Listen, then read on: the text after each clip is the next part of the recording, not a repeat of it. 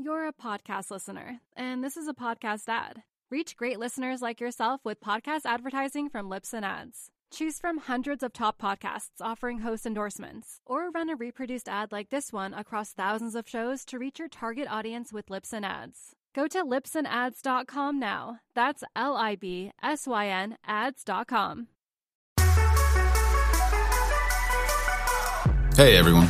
If you like this podcast, you should check out the full finance journey at realvision.com/RVPod to get the full view of what Real Vision is all about. A video on-demand platform you can watch anywhere. Our members get daily videos and analysis, plus access to more than 3,000 videos for beginners and experienced investors alike, and live events online. You'll join the most thoughtful community in finance. More than 300,000 people who trust Real Vision to be the anchor to truth in the financial world. To get started, visit realvision.com/RVPod and use the promo code podcast10 to get 10% off our essential membership for your first year. Enjoy the show.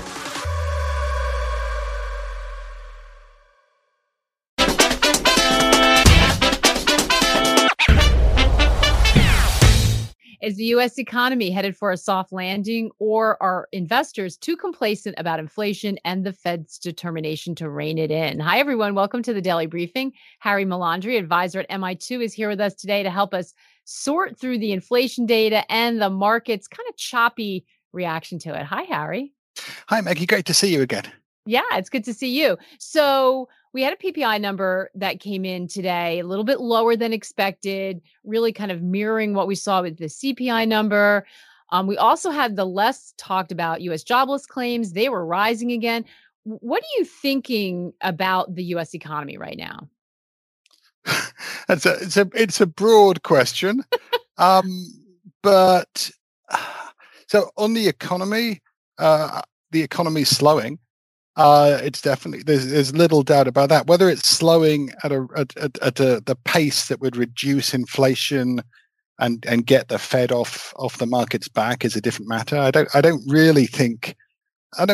believe in the happy ever after happy ending here. I just can't see how the slowdown is going to be sufficiently deep without additional delivered hikes to satisfy the Fed. So, because what seemed to happen, and I don't know tell me if this is what it looked like to you, and it can be confusing because we seem to have a situation when we saw the easing. And by the way, it's the sort of year over year numbers are still very high, but it's decelerating.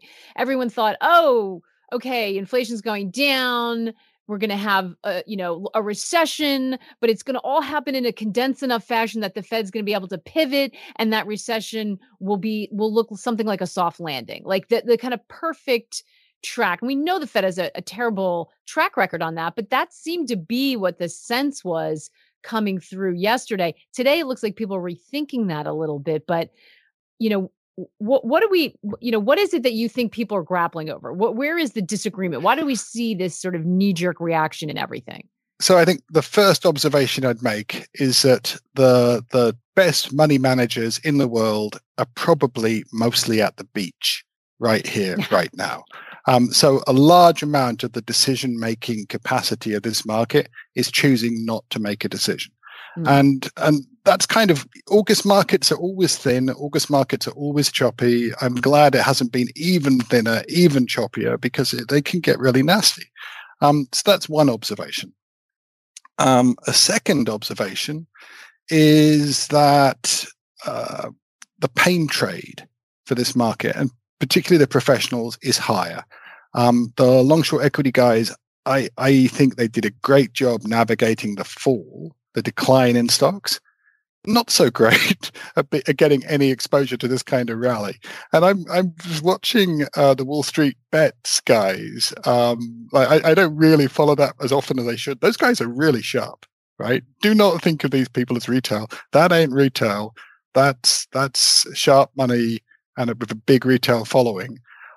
They found some shorts I had on in my personal account, and luckily these are not huge trades, so they didn't tear my legs off or anything. But I had Bed Bath & Beyond. I was short that. I personally think it's a dead company, but maybe I haven't been in recently. It's just an opinion. that thing ran up 40% or something. August market, big short base. Great idea, guys. I'm with you. I see why you went for it.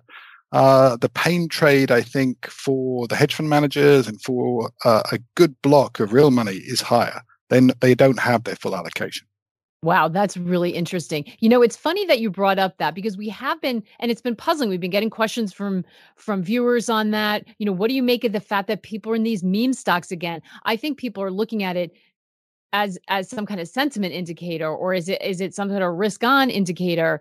From what you're saying, it's just some really savvy people taking a look at where there is, an imbalance or an opportunity. Tommy Thornton tweeted out something to that effect today and said, but I sort of think on the opposite side of this, if you miss the downside short trade with all the garbage stocks in the last year, the good news is you're going to get a second chance. That's people right. Are just, people are just looking at this like, I can't believe it, scratching their heads in this, what is a really difficult environment, as you just described, that we have this kind of meme thing going. It was easier to understand when it was a raging bull market and everything was going up.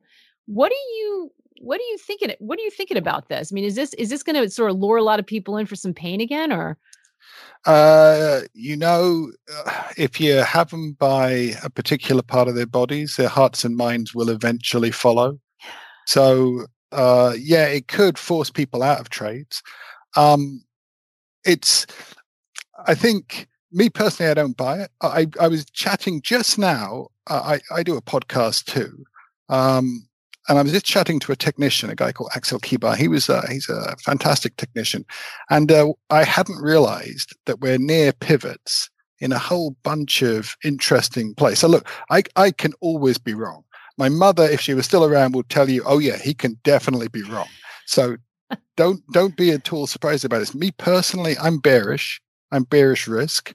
I'm bearish risk because I have a whole bunch of Fed watching friends from other jobs I've done in the past. My Fed watching contacts are telling me Fed means business. Rates are going to 3.5, probably 3.5. The market's just about right in where they think rates are going. But if inflation doesn't come down in a timely fashion, the Fed will do more because Fed officials don't want to be embarrassed. Nobody wants to be the new Arthur Burns. Sorry, Mrs. Burns and other Burns relatives. So with that in mind, if we have inflation above where the Fed wants it, we can get more hikes than are currently priced. And what I'm also being told is the notion that we should cut rates. They will cut rates soon afterwards. And we've got like 60 basis points nearly of cuts priced into 2023 after we peak in March. People, when I talk to people about it, they resist that notion. The idea isn't that the Fed's going to keep jacking up rates forever, but the Fed will do something akin to putting them where they think roughly they should be, like they think neutral at 3.5, maybe a little higher than that, and then leave them there. Leave them there to squeeze out some of the spec and to soften up this economy. And labor markets are tight. I see it around me. I don't know if you see it as well. Hey everyone, we're going to take a quick break right now to hear a word from our partners. We'll be right back with more of the day's top analysis on the Real Vision Daily Briefing. You're a podcast listener, and this is a podcast ad. Reach great listeners like yourself with podcast advertising from Libsyn Ads. Choose from hundreds of top podcasts offering host endorsements, or run a reproduced ad like this one across thousands of shows to reach your target audience with Libsyn Ads. Go to libsynads.com now. That's LIBSYN ads.com. Absolutely. Absolutely. But, this is where, just pause for 1 second. The podcast Harry does is The Next Big Trade, because I know people are going to try to find it because the idea that we're at a pivot point on many things is super interesting. So I myself want to hear what Axel had to say. So it's The Next Big Trade. You can find it wherever you find your podcast. Harry started out working at the Bank of England. So, and that's just the beginning of his long career. So when he says he, has a lot of people who follow central banks, he's not kidding. Do you think on the labor market point, though, I know that you moderate with Macro Insiders with Raul and Julian, and they're always saying, and Raul's always saying, labor market's a lagging indicator. It is a lagging indicator, but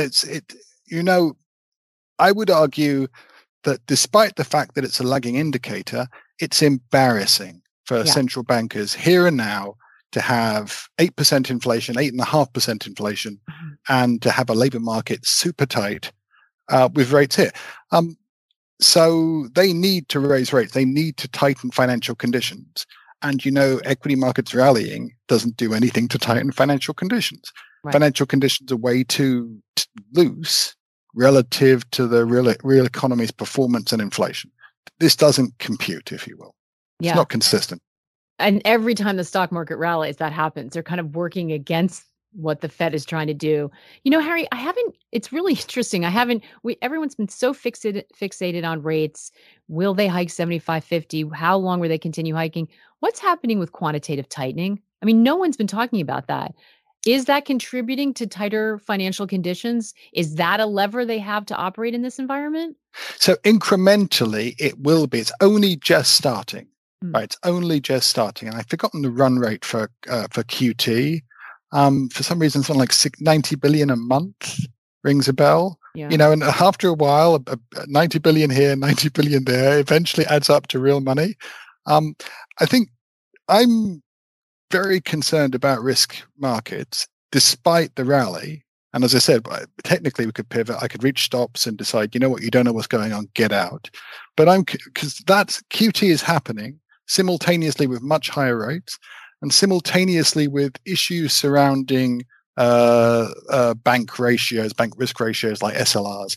So my understanding is banks will have to lighten up by about 90 billion risk-weighted assets by year end, or is it maybe by March of 2023?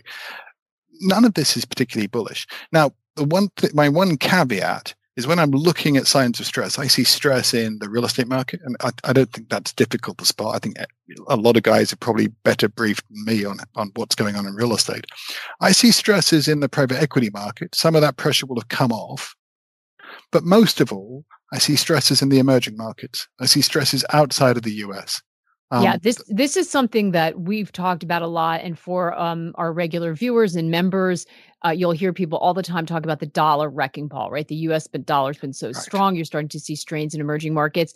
I spoke with Mark Mobius, a longtime emerging market investor, and he, I think, sort of painted the dilemma that people find themselves in when they're trying to figure out directionally what's happening with equity markets, with markets, and including those in emerging markets. Let's have a listen to what he said, and then we'll talk on the other side. Sure. Well, you must remember that we're now really in a bear market. The market, as you know, hit 30% down, depending on what index you're looking at. So usually in such cases, there are opportunities. There's no question. It's a good opportunity to be looking at stocks that may be selling at very low prices. So, I would say it would be a good idea to start nibbling. Let's put it that way. But I also feel that there's a chance for the other shoe to drop, so to speak, because the Fed will definitely have to raise rates more and more. The playbook is that the interest rates have to go higher than inflation. So with inflation now at about 9%, that's where interest rates have to go. So in that case, a lot of companies will be hurting. The housing market will be hit. So all of these factors are still in play. But the market has, in some ways, has anticipated that kind of movement. So I would say it's a good idea to be nibbling, but not put everything in. Now, it's probably important to point out, because we just got a little snippet there, the full interview is available on the platform. And I think you need to really watch the whole thing to get context, because Mobius is a long-term investor. His time horizon is long. So when he's talking about starting to nibble, he's looking years out. And he has a bottoms-up approach, which is interesting. And I didn't really know that about him. And so those factors matter when he's talking about, you can start nibbling, but I think, and then he goes on to describe what is pretty horrible in the short term. So I think that's important to keep in mind. He's very concerned about Taiwan, some fascinating comments about Taiwan and China. And also about crypto. There's a wild debate raging on the exchange right now. Feel free to chime in, or on Twitter, because he loves digital assets, but does not have positive things to say about Bitcoin and Ethereum. So go check that out. But Harry, so he kind of presented the both sides of the coin there. What are you watching in emerging markets that has you concerned? My positions. So, so I'm up to I've got a load of RG restructured sovereign debt. Enough for my wife to ask me about it occasionally. And that stuff has been crushed, absolutely crushed. I think it's cheap personally, but I make mistakes. And this may well be one of them. But if you look around all over the like Nigerian sovereign debt. I know that we were talking off-piste when we talk about Nigerian government bonds, but Nigerian dollar debt, that was trading at 14% too. Nigeria's got a 20% debt to GDP ratio. That's stupid. So why? And apparently they have oil. Rumor has it. So I don't. You can see that there's a lot of stress on the balance sheet of EM investors. They are not carrying the paper happily. And I think that's because a lot of people who would be naturally carry this paper are struggling to get hold of dollars.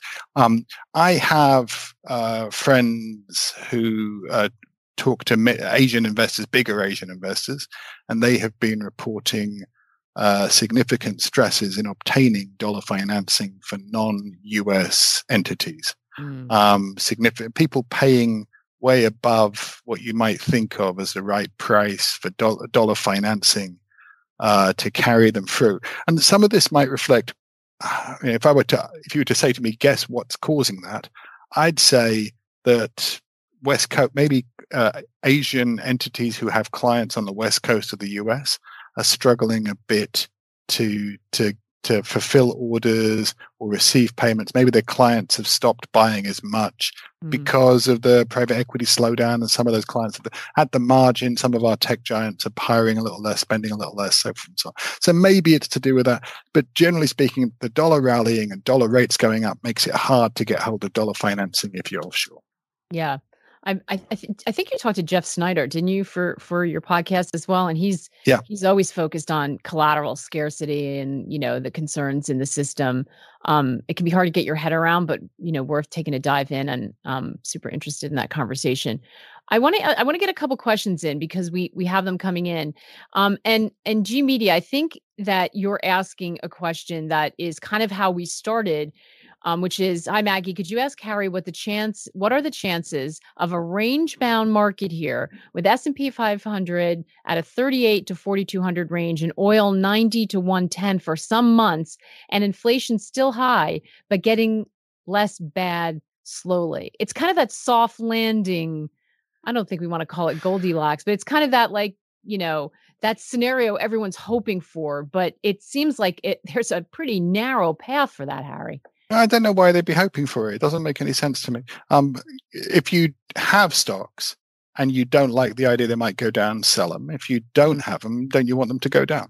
So, but is it possible? Yeah, it really is possible. It's not my core scenario because I don't believe in soft landings. I'm an old man. You can kind of tell by looking at me. I haven't seen many soft landings. I really haven't. Right. And for us to get a soft landing, one of the things you have to assume is that inflation is going to cooperate and go straight back in its box. Well, observation number one about stocks is that with 10% inflation, stocks got 10% cheaper in real terms. So you got a 10%. At one point, we were down to maybe 25, 30%. So all in, you were down 35, 40%. That's not a bad discount. And I can see why the market might repudiate that level and come back up. Even here, they will trade, with a 10% discount because of inflation, and they are real assets. So most of these companies have something, have a factory or something which should retain value. They even have debt against it, which means they'll benefit from the inflation in some if the debt is fixed rate. So that's one observation about why we might just chop wood at these levels. It's definitely not my core scenario because I'd say there's probably more spec in this market than meets the eye. and generally that has to get squeezed out. And more speculation. Who do you think is Yeah. is it retail? Is it because people had been thinking that professionals are out of the market, equity market, but retail has hung in there. High net worth individuals have hung in there. Right. So that's definitely true, particularly high net worth. And I think high net worth may have been funding some of those, may have a levered book. I have this sneaking suspicion from some of the anecdotes I've heard that if you're an average American high net worth individual, like me, actually I'm not that high net worth, but never mind. I could be higher. Now. You can find out about that in the podcast we talked about. We talked about right. some of Harry's best and worst trades in my That's life right. before trades. It's fascinating. But I've certainly both seen and heard and talked to other people who've suggested these trades to me, where you take your equity book and use it to finance real estate purchases. People have done that. People have encouraged me, and I have done some of these trades, to go into private equity in the last 3 to 4 years. Not all of those trades look so smart right now. I've done it. I don't see why other people wouldn't. And I was resistant to it because it felt late cycle already. Like, you don't want to do private equity late cycle. So I would guess that if I've done it, other people have done it. It's an easy thing to do. It made sense. People could give you a great story as to why you should do it. If you do private equity, you're getting in at levels, at multiples which are better than the public market. Not as better as they should have been, not as cheaper as they should have been, but a better level. There was a great story for it. It's not difficult to think that maybe there's a bunch of high net worth individuals who are a little bit over their skis. And I definitely have seen anecdotes about Rolexes coming out. Secondhand Rolex prices have been dropping. Secondhand, watches have been coming down. Light airplanes, small boats. These are coming out. There are all sorts of good reasons why. I wonder. So I like it. Harry's indicators, Harry's spec indicators. Well, we try, right? You try to see what's going on, but whether that's successful is another matter. So Sean from YouTube has a great question. How does Harry think about long bonds for a recession trade? Is it better to own long bonds or short the NASDAQ? Some of this will depend on your tactical approach to trading, right? So if you are, it's hard to get shorts right. You have to time it just right. It's much easier to get longs right, and you don't have to time it just right. So in that sense, if you think you're a great trader, then being short NASDAQ is a much more aggressive trade than being long bonds. Being long bonds, it's a positive carry trade. It's a convex trade. And I suspect there's a whole bunch of pension funds that have to have them. But once again, you have to believe that inflation will come down to something below 3%. Otherwise, you're getting a zero real yield. Why are you doing that? So that's for me the conundrum in looking at those trades. And if you do think inflation's coming down, I think I prefer to do the long end trade to do long bonds. But then I've spent most of my career in bonds, right? I've lost loads of money being short equities over the years. I've lost very little being long bonds. Right. You're not alone on that. I think we had a lot of people just recently call it a face ripping short squeeze, right? I mean, you're very right. The short trade has been really tough for people, as we have just seen. Face ripping. It sounds bad, doesn't it? It doesn't sound pleasant. Awful. Yeah. It's not, every time someone says it, I shudder. Harry, you emailed me something about the Cheesecake Factory. Yeah. It's another one of your indicators. What happened? It is an indicator. Me and my wife and my wife's family, we all went off to celebrate multiple birthdays at the Cheesecake Factory. Don't at me, I know, but we're not fancy people. What can I say? So plus we do like a cheesecake, and we're in the line, and we got a table for 10, please. We're told it will be an hour and a half. So we're like, an hour and a half? This is 5 o'clock. How could it possibly be an hour and a half to wait for a table midweek on a Monday for an hour and a half? And the answer that came out is just that's how it is. We look around the restaurant. There's a whole section of the thing that's empty. The restaurant is half empty. So we come back saying, what about all those tables? Look at them. And they said, we don't have any service for them. Mm-hmm. We don't have any service. So there's no point us seating you there because we couldn't serve you. And it didn't make me feel that the labor market is loose. right? The place was humming. There's loads of people waiting for a table. It's an hour and a half, and they don't have service for 25% of the restaurant. That, to me, strikes me as indicative of something. Indicative, perhaps, that the Fed has more to do. Yeah. And the same for when they're shoving you out at 9 o'clock because they don't have anyone to stay late or, some ridiculously hour. I mean, I'm getting old myself, and so I'm happy usually to go. I'm on the ARP, I'm already in bed by 9, Maggie. Drink at 3, eat at 5, bed by 8. Thank you. But I'm not going to move to Florida. Right. But really, things are not the hours you see everywhere. Signs that the hours have been amended, and it's not because of COVID anymore. It's because of labor shortages. Well, so you're right about that. It may be both, right? So the labor shortages may reflect something about COVID. I know it can be obnoxious to talk about. I'm not really interested in pandemics or politics around pandemics. I'm only interested in trading, really, and making money. But what interests me is the idea that a whole bunch of people above the age of 50 have decided, nope, working is not for me. Yeah. Good for them, by the way. It may be a sensible decision, but not good for the labor market and not good for a whole bunch of lower margin activities, lower margin businesses. So places like the Cheesecake Factory may be struggling to find labor, and maybe that's why. But I couldn't tell you.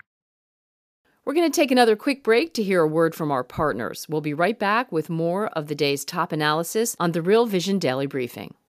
You're a podcast listener, and this is a podcast ad. Reach great listeners like yourself with podcast advertising from Libsyn Ads. Choose from hundreds of top podcasts offering host endorsements, or run a reproduced ad like this one across thousands of shows to reach your target audience with Libsyn Ads. Go to libsynads.com now. That's LIBSYN ads.com. So Yo-Yo is asking, where do you see interest rates for 2 or 3 year going? So my first observation about rates is I suspect the market and Mr. Mobius, the market is closer to the truth than Mr. Mobius. We saw that clip, and Mark Mobius, who, by the way, has been around for as long as I can actually remember, he's a legend in EM investing. But I don't think rates are going to 9%. I don't think the Fed believes rates will go to 9%. I don't think they worry about real rates being negative in the first place. And I think they believe that the inflation rate will come down anyway. So there are multiple reasons why rates are not going to 9%, certainly not in one iteration.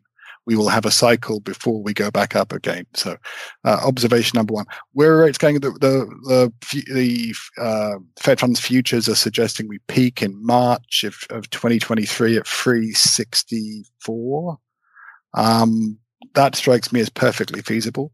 The thing that I really disagree with is the notion that they come down 60 basis points by year end. What the guys I know who speak to Fed officials are saying is more likely is this idea of opportunistic disinflation. And that's where the Fed hikes rates to where it thinks a longer term neutral is, and then crosses its fingers and hopes something comes up to build a bit of extra slack in the economy, which they can respond to slowly. So I think it's if I wanted to put on a bet on rates going up, I'd probably pay rates at the back end of the ED surface. So it's like 2024, 2023, and say, you know what, it ain't coming down as quick as you think it is. They ain't going to do that. So you say ED, are you talking euro dollar? Euro dollars, forgive me. Yes, I'm chock full of jargon. Need to work on that. But yeah, I think that the rate cuts priced in the market do not currently reflect Fed thinking. So the Fed actually has to be wrong for those rate cuts to materialize. And really, they have to be very wrong because they have to see a collapse in the real economy when you still don't have as many workers as you should have. You'd have to see jobs drop away. Yeah, everything's a bit backward looking, but it ain't slowing down fast enough right now. Plus, so I read a piece by Zoltan Poznar. I recommend Zoltan to anyone who can get hold of his work. This isn't really his core skill, which is mostly about the same stuff that Jeff Snyder looks at, which is, short-term liquidity, banks and stuff like that. But he made the point, which I think is intuitively obvious, that actually this is a wartime economy. It's just that we are not directly participating. And in a war situation, you always get inflation. You always get inflation. It's always inflationary. So, every time you watch those videos where you see huge amounts of Russian gasoline, jet fuel blowing up, remember, there's a shortage of jet fuel. There's a shortage of diesel in the world. There's a very expensive relative distillates at this point in time. So I think if Mr. Putin is in a position to affect our inflation here, and you have to be a little heroic to say, you know what, inflation's peaked and it's coming down significantly. I think it probably has peaked. I don't think it's coming down anywhere near as quick as people who are thinking the Fed's cutting rates think. Is this a situation where you're mostly in cash? I mean, is there anything that looks attractive here in this environment if that's your base case? So I see I didn't sell you on the notion of restructured Argentinian government debt. Actually, I'm holding to the end, but Ralph is thrilled because he often asks about emerging markets, and finally someone can answer that question. Let's get to that. He's saying, what do you like and not like in Latin America? I like a lot of stuff in Latin America. I'm trying to be picky, and the problem is that trades are all very correlated. So you have to be a little careful. I do like Brazilian equity. I think it's cheap. I think dollar-denominated SOV debt in places like Ecuador, generally speaking, like Argentina, the reason I like that trade is because it's been restructured once. It's hard to restructure twice. And you know what? They restructured it in such a way that the upfront coupons are really low. So why would you default on a debt burden, which is currently low and scheduled to stay low for the next 2 to 3 years? So that's why I made the mistake I made. Right? That's I don't know if now it's cheap enough, but I think generally all of these EM assets are kind of cheap, and it's kind of in line with a comment that Mark Mobius made that you could add to these assets and on a 10-year view that they'll perform, and you'll be glad you had them on a 10-year view. That does not mean you'll be glad you had them on a 1-year view.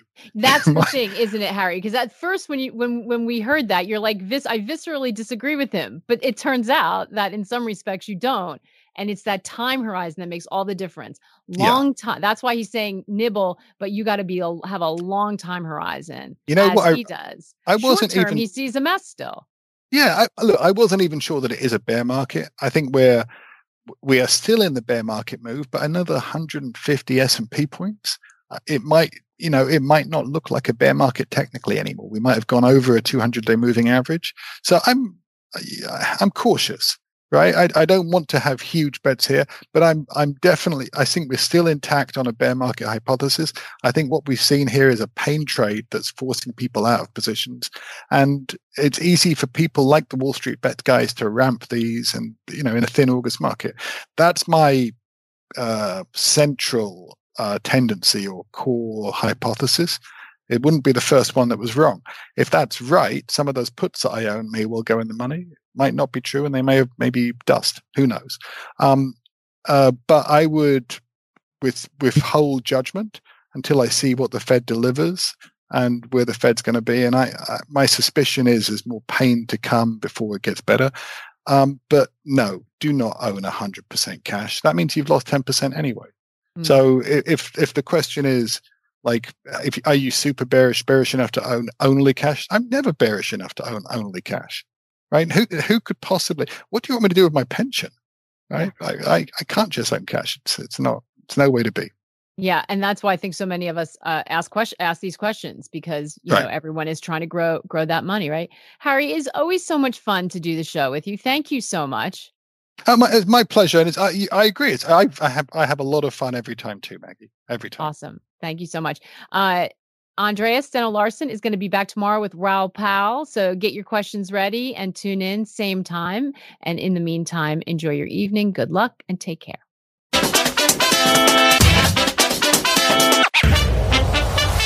What's up, revolutionaries? Thanks for tuning in to the Real Vision Daily Briefing. For more content like this, head over to realvision.com and get unfiltered access to the very best, brightest, and biggest names in finance.